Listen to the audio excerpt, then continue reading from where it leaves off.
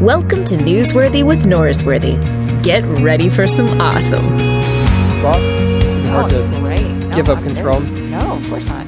Okay. I can play both sides of this. You're a team player. That's what we like about you. For sure. You know what? Team players show up for big months. You know what a big month is? Monster Month on the podcast. Yeah. Oh, is that what it's called? Monster Month? It is Monster Month, exactly. And so, Annie F. Downs, welcome to the podcast. Thank you for having me, Luke Norsworthy. And we will try to record this one time, unlike my show that we had to record twice.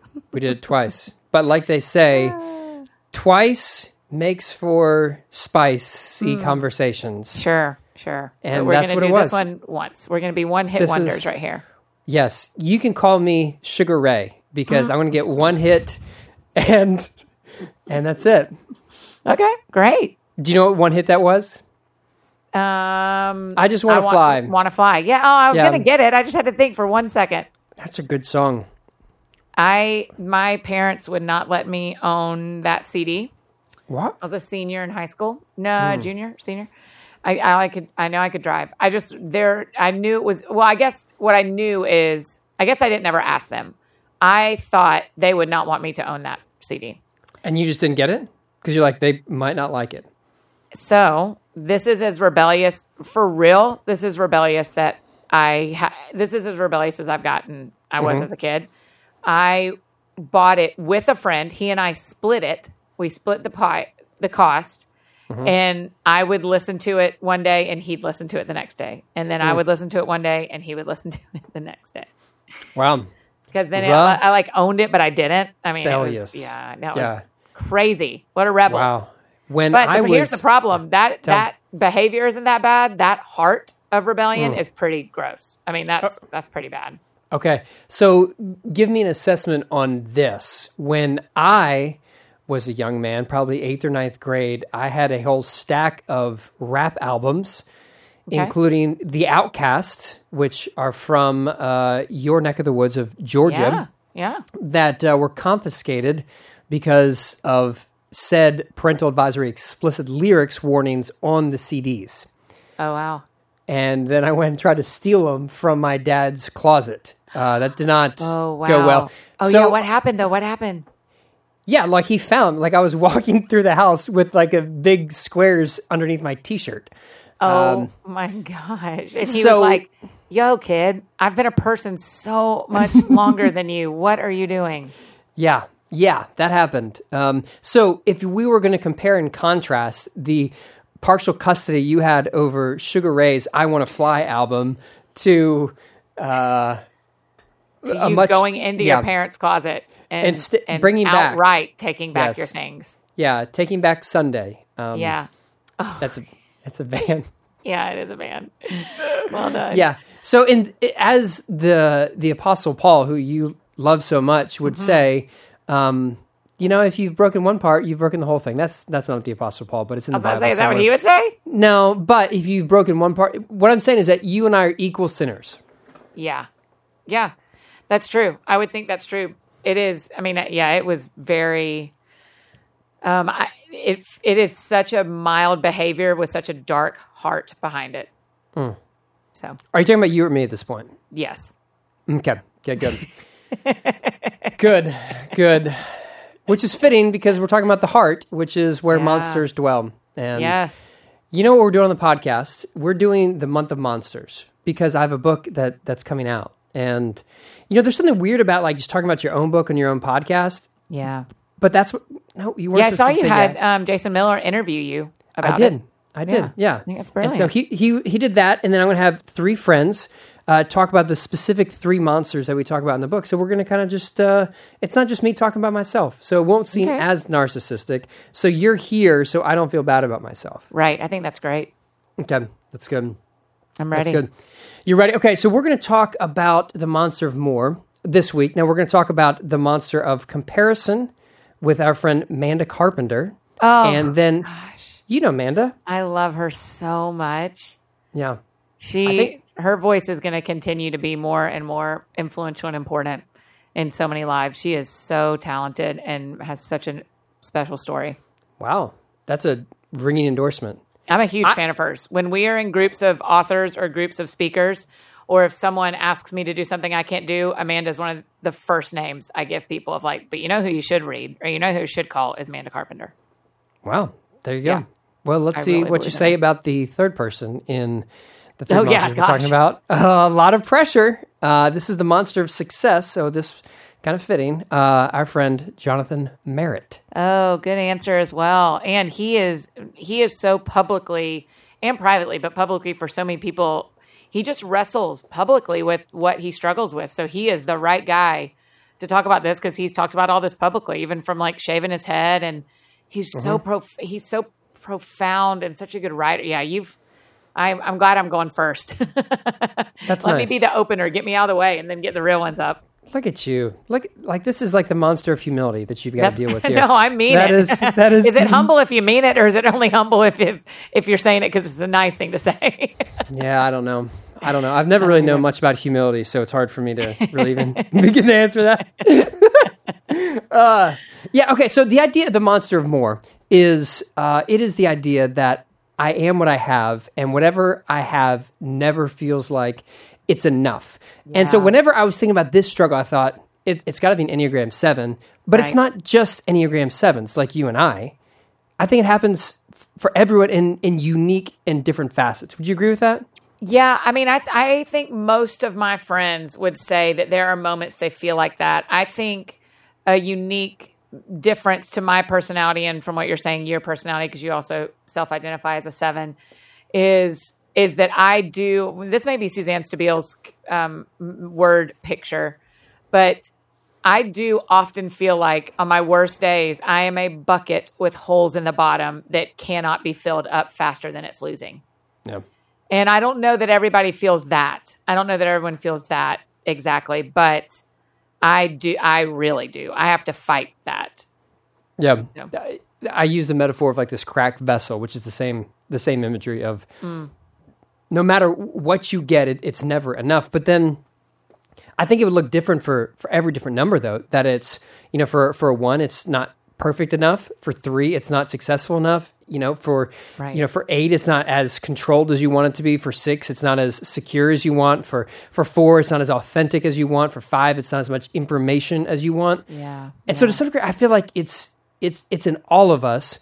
But for you, as you're trying to figure out like this metaphor or like this understand of yourself as like this bucket with holes in it, was it something that it took you years to finally understand? Wait a minute, this is what's going on inside of me, for you to like process that? Yeah, that's a great question. I don't think that I was blind to the feeling. I think I didn't have words to express the feeling. So I don't think it was brand new for me to feel that and for me to go, my gosh, I feel like I can't keep up with how quick my joy is draining and the fun experience isn't filling like I thought it would. But then thanks to Suzanne and some other writings about Enneagram, thanks to my counselor, thanks to going to Onsite, which is like I went to the Living Centered program at Onsite, which is like a week-long kind of intensive therapy thing. They all those things kind of work together to give me language and tools to help me be able to describe what I was feeling. And when you can describe what you're feeling, other people can help you. That's why doctors say what hurts and you have to tell them. Or when your car's broken and they say, well, make the sound that your car makes. It's because it's really hard to fix something if you can't identify what's broken. And so once I was able to kind of say, hey, here's the pain point and here's what I'm experiencing. And then I was able to start getting some healing around it because I was able to put words around it. So you have to be able to articulate what's going on with you for there ever to be any development and growth in that area. Yeah, I don't know that I'd say ever just because someone will argue with us on Twitter or Instagram or something. But yes, I have found in my life that until I am able to put words to my feelings and experience, I am unable to put action toward making it better. Yeah. So when you're putting words to this feeling, like how are you doing? Because for me, I noticed early on, and I didn't know this was unique about me, but early on I realized I would think, wait a minute, if this is good, why don't we get more of it? And then I would look at my friends and go, wait a minute, but this is good, and you guys don't want like exponentially more of this. It's almost like you're just saying like there's a little bit that, and it didn't make sense to me, and I just assume like my friends are all dumb. I didn't realize that like my bucket had extra holes in it until much later. And so when you're able to have words for that, you start being able to tell your friends. How does that go?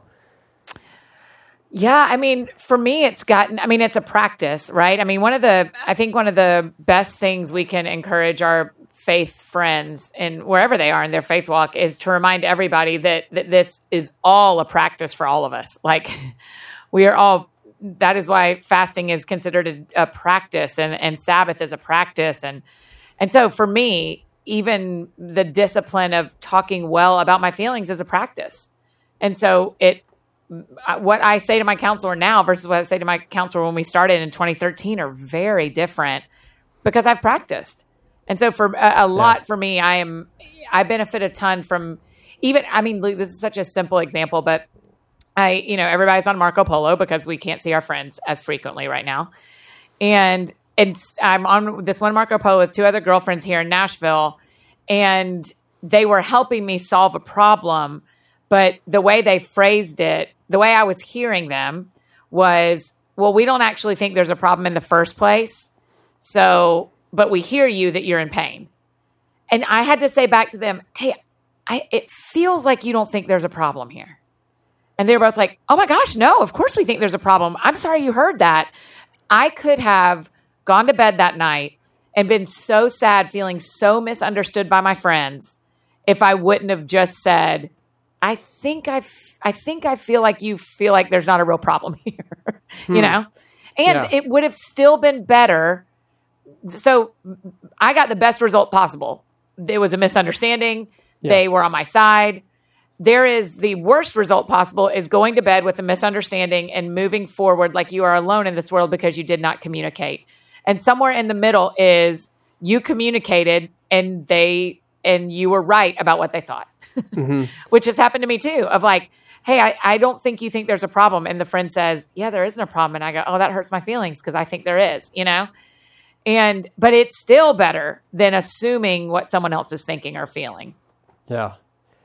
So when you're trying to figure out how to express feelings, now this is obviously a subject matter which I am quite proficient, and my wife would say I'm an expert on this, of talking about feelings. Do you feel like it took you longer than other people to be able to communicate your feelings, or is this something you think is yes? Okay. Yeah. Why do you think it took you longer? I don't know. I don't like the phrase late bloomer. I don't think that's kind to anyone. So I wouldn't say that. I really wouldn't say that. It's not, I bloomed perfectly fine as a person. I went to college. I graduated and did all the things. I've been an adult for a long time now.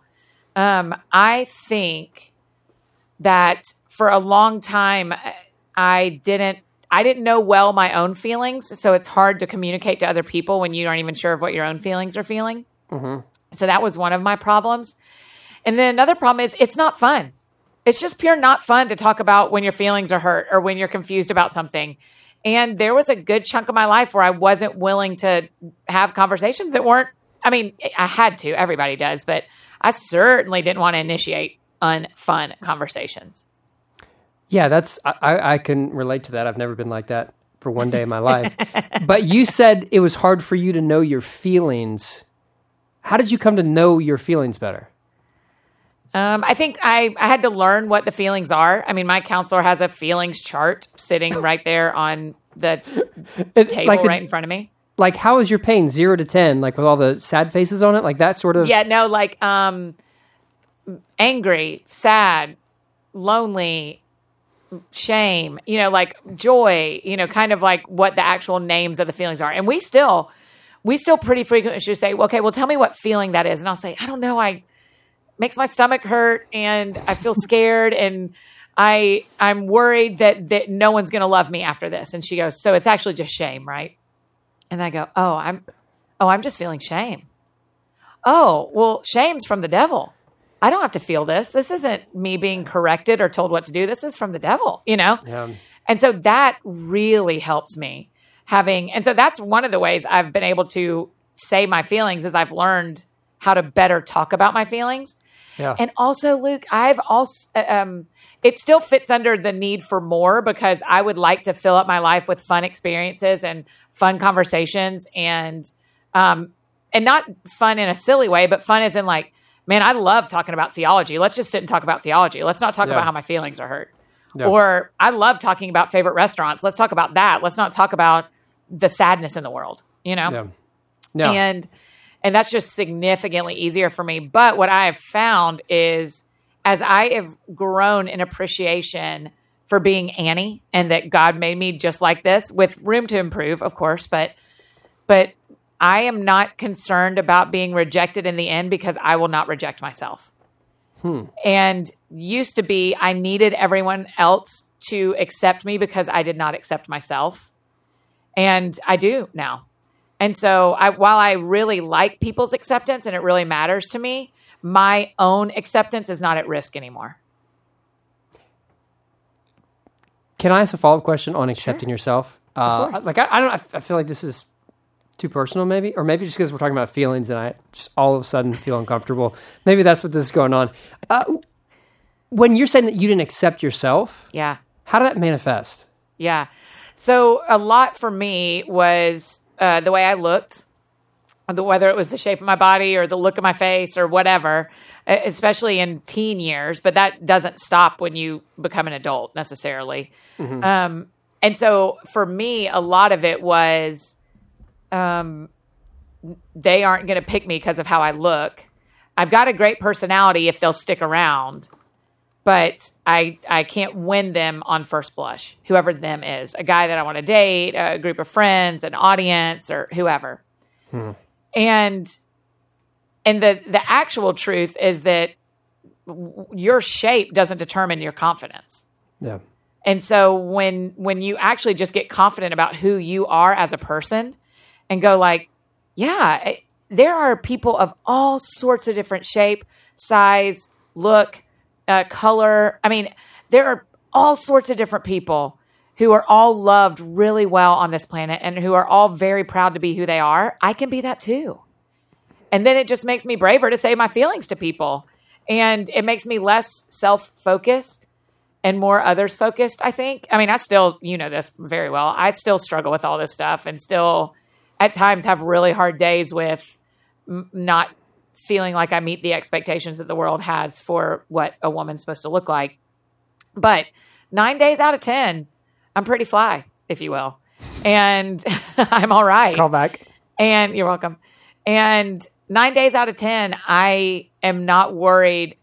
I don't want to be rejected, like I said, but I don't need to fill up my life with more and more and more because I'm a very full person on my own. Mm-hmm. And so that's the healing side of being a 7. That's the healing side of befriending that monster for me, is going like, yeah, I'm always going to want more. So what if I actually just found it in the life I already have, or in my relationship with, and this is going to sound Christian-y, but in my relationship with God, what if I called this more? Yeah. How different would it be if this didn't feel like less, but it felt like more?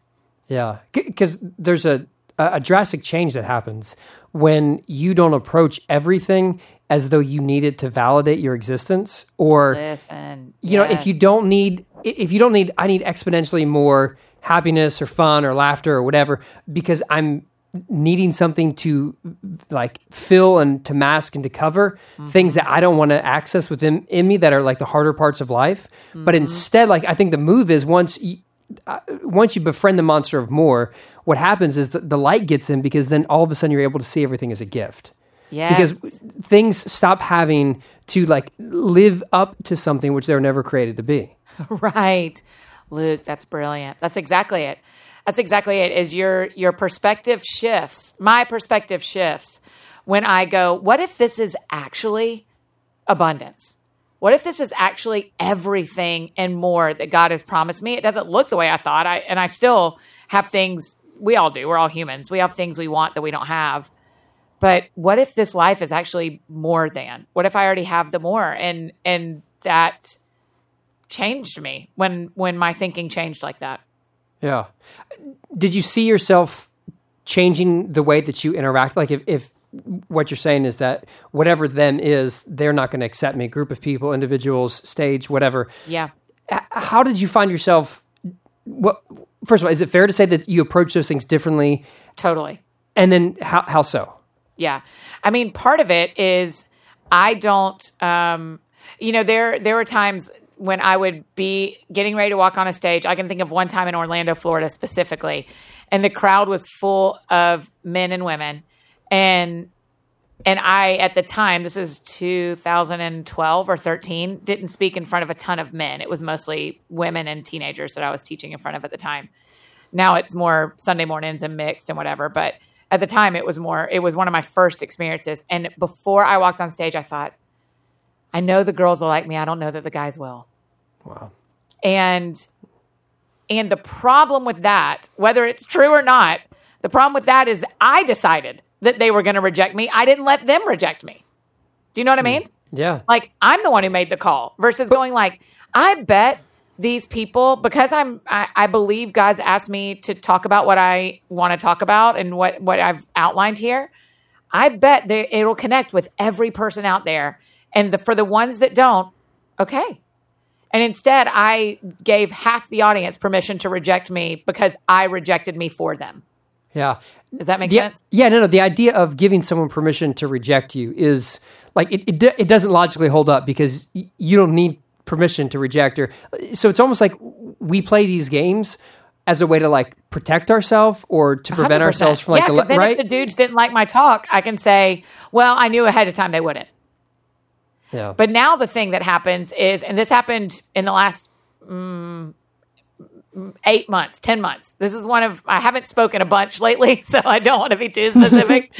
None of us have done a lot of teaching. But in the last year, before I went on a stage, I knew that, and it was a mixed audience, a large mixed audience of men and women.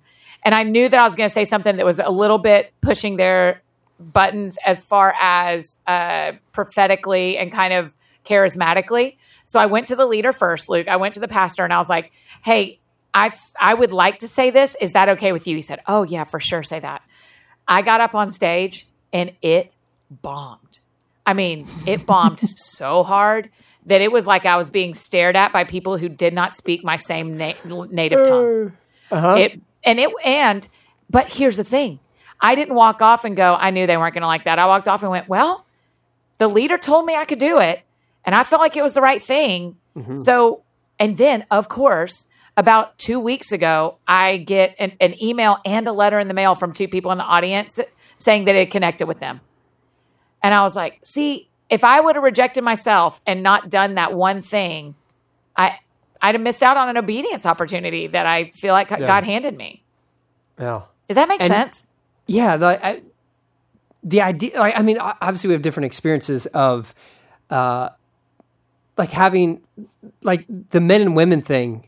Obviously there's a world like it's just as a guy, like there's different questions that you have, so a lot of this is me like processing it. Oh, okay, this is so different, but in some ways it's not. I mean, every one of us wants to be accepted. Every one of us wants to have what we think is important and valuable to be cherished by other people as important and valuable. We all want that. Right. No one wants to be, hey, I'm too cool for school because I don't care about school. Usually, like this is every rom-com, right? Like the one woman says, "No, I don't want to get married. I don't want to have this." Or the guy's like, "I'm too cool to be in a relationship with someone." It's really because you're afraid to get rejected again, right?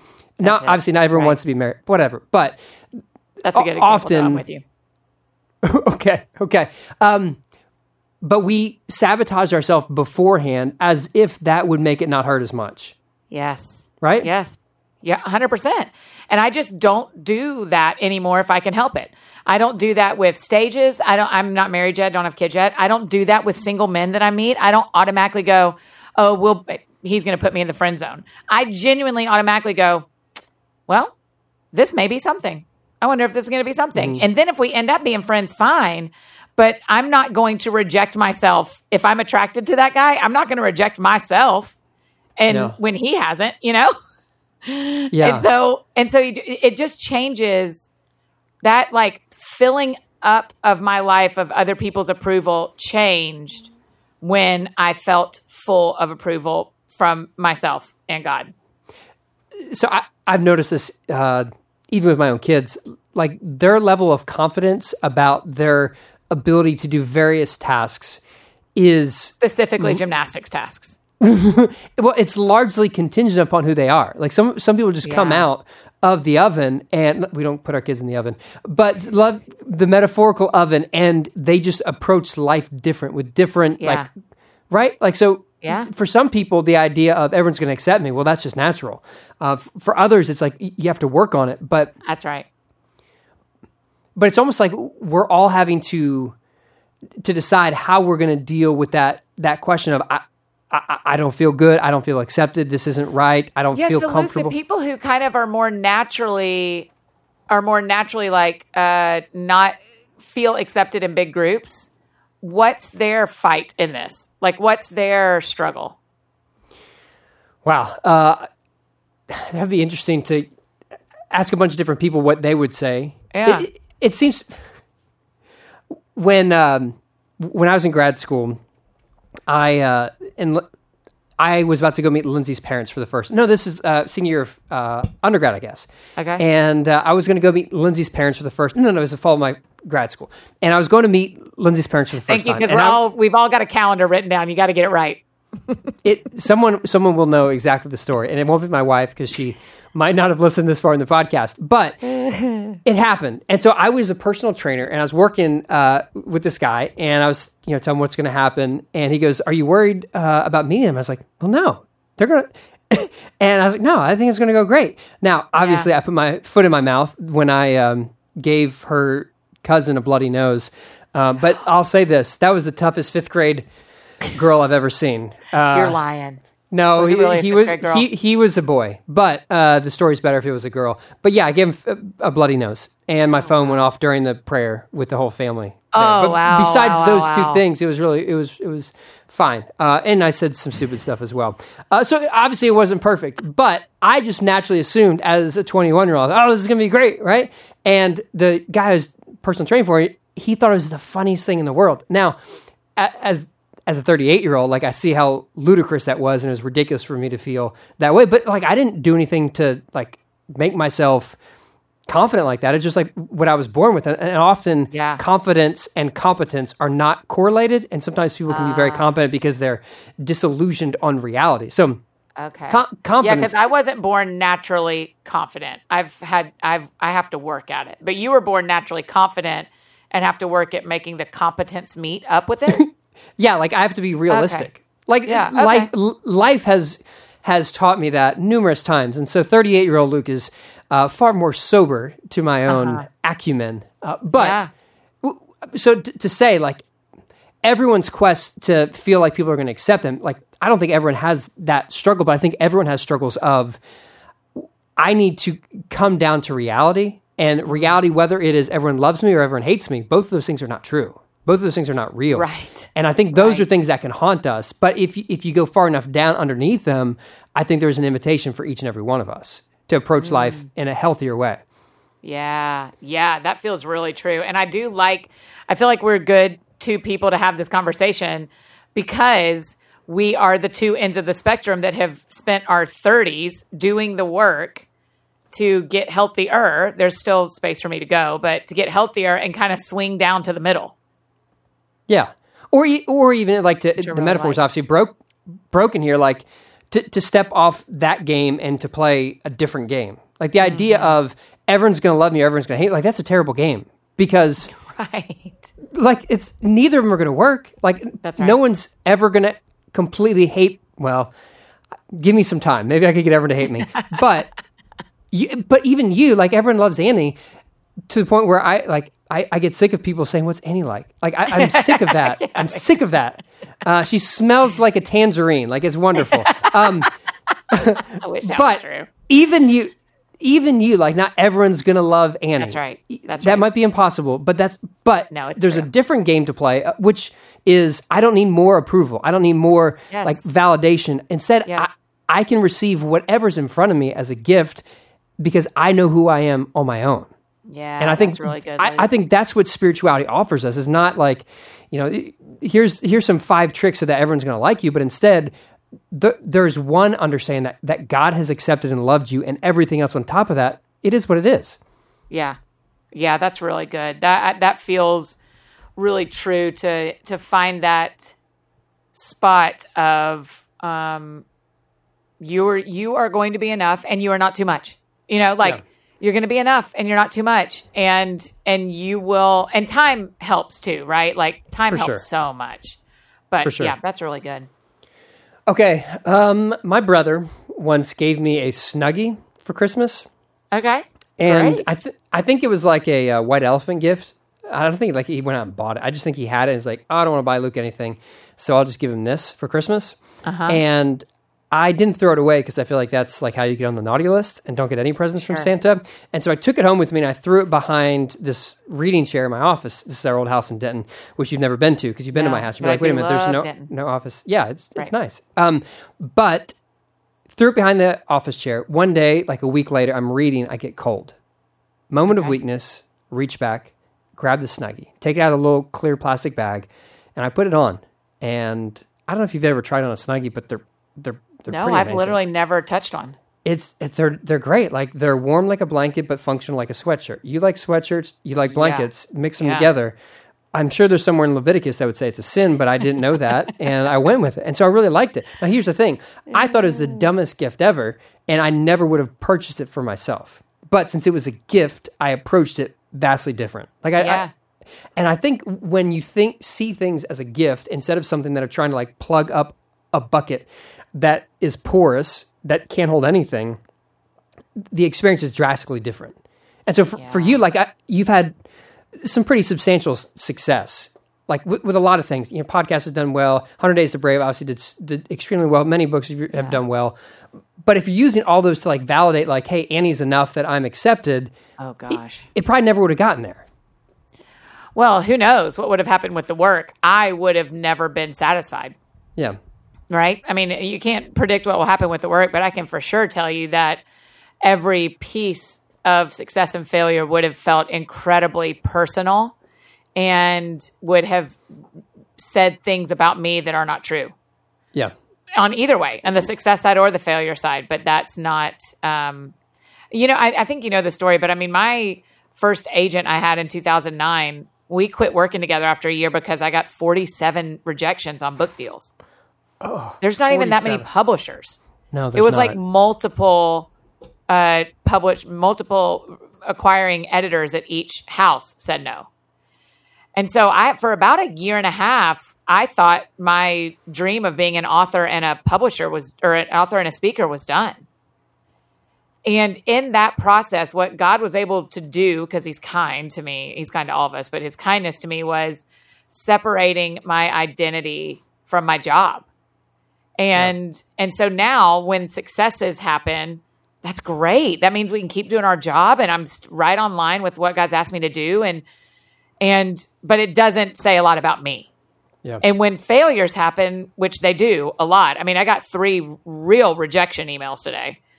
And when failures happen, you go like, yeah, that's terrible. But also that doesn't say anything about me either, any more than the successes do.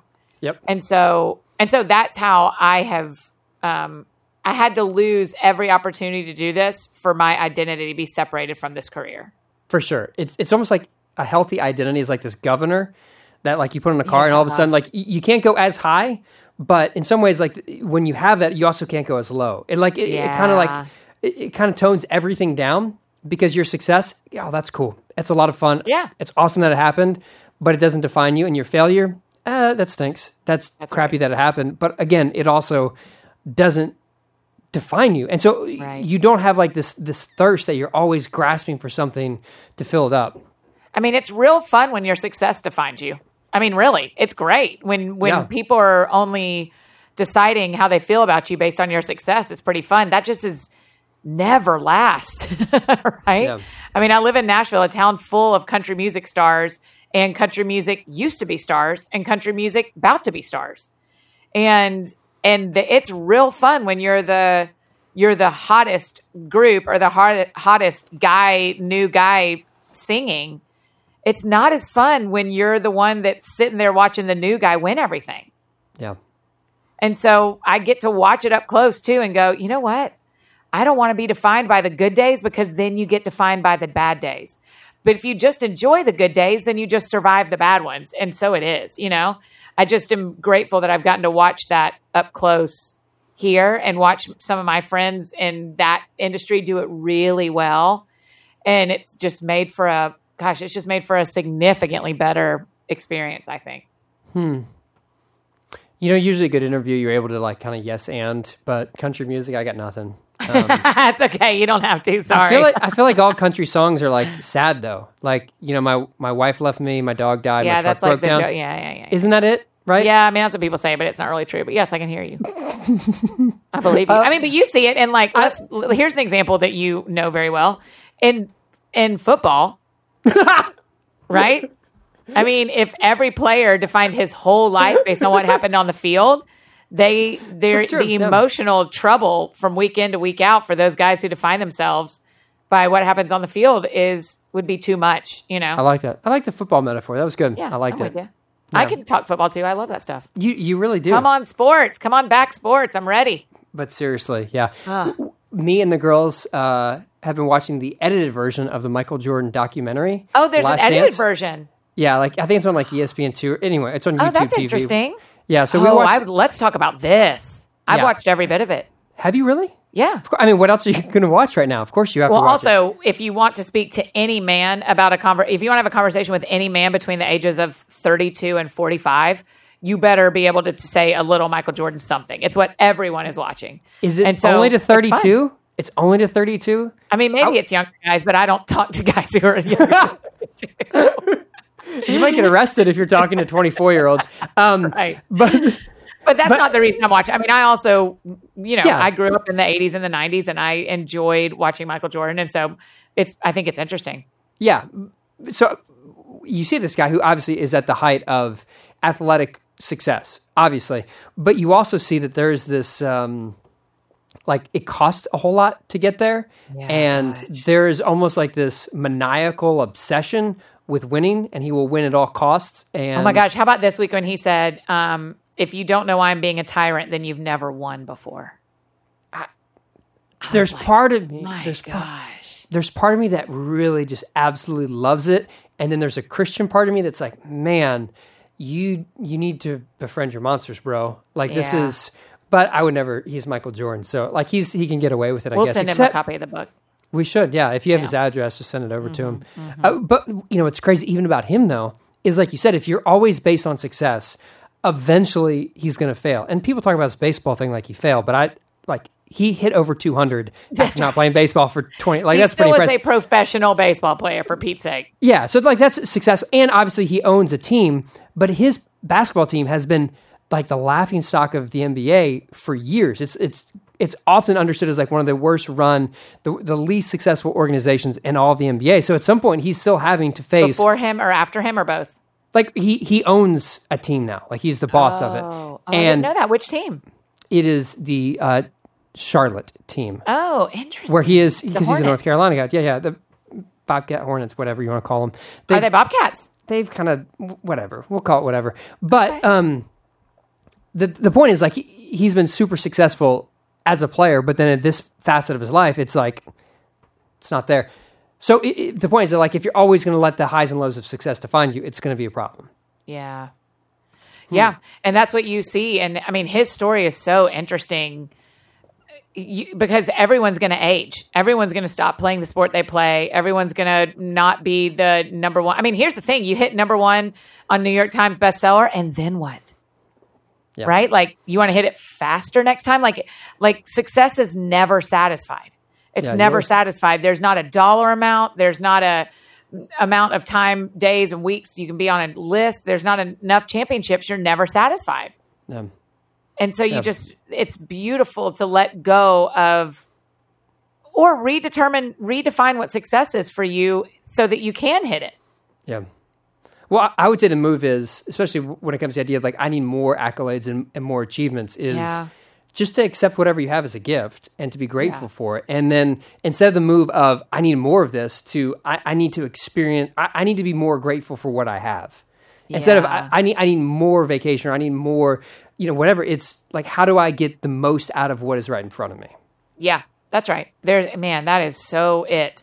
And like determining if I don't need more, what's really healthy right here? Like what's success right here? Before a project starts or a book launches or anything, you need to say like, here is failure and here is success, because you won't know you hit either of them if you don't define them. It's the same. We're having the same conversation we had about feelings, where you can't define your feelings until you say what they are, until you learn how to define them. And you can't define success and failure until you say it.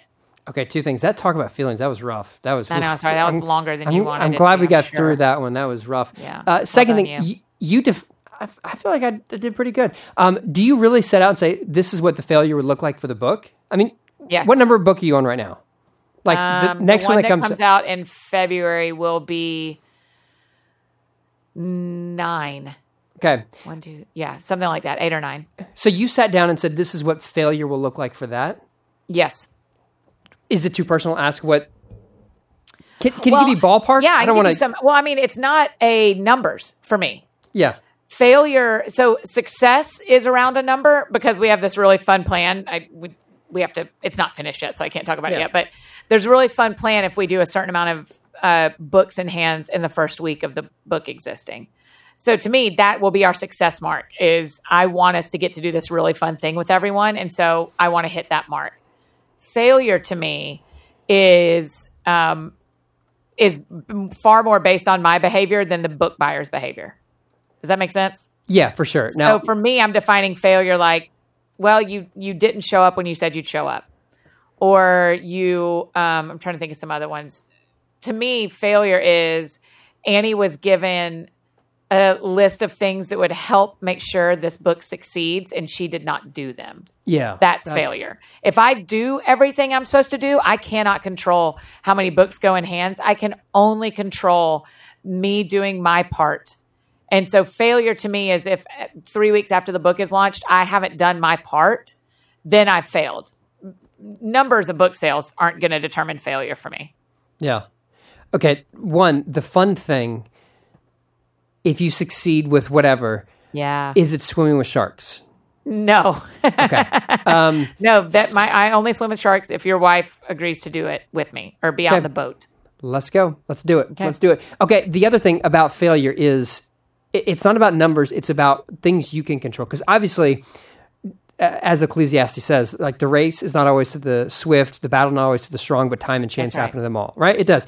But for me, when I think about like a sermon that didn't go well, I'm always asking the question of like, was I prepared? Did I do everything I could? Because how did you determine they don't go well? Yeah, because that's as capricious as, if someone slept enough the night before to if they did or didn't have their coffee, to if they got in a fight with their spouse or their kid's an idiot. Like all those things affect someone's phenomenon that is the preaching experience.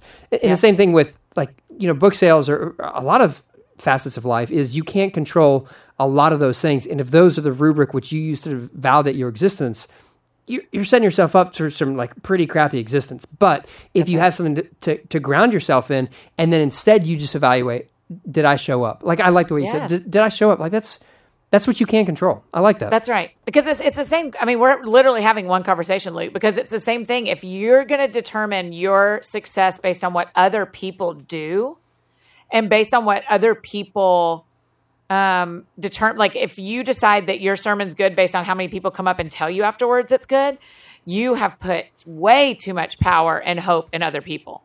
Yeah. The thing is, did I plan what God would have me say today? Did I do the practice? Did I do the research? Did I do, like I'm speaking tomorrow morning, right? My success level tomorrow morning at this company that's having me come in and do like a devotional, my success level is not going to be how many of them hug me afterwards, though, of course, I want them all to tell me how much it matters to them, and I want them to hug me. I mean, from a social distance. That's appropriate. Sorry, yes, social distancing. You're right. It won't be a normal one tomorrow. Of course, I want people to tell me I'm awesome. But when I fight that down and stop asking for more accolades, and I go, okay, actually, I need to put some time into my talk tonight and make sure it's right and make sure I'm saying a thing that really encourages them and helps them have a good day. If I can do that, then when I get back in my car, I've done it. Yeah.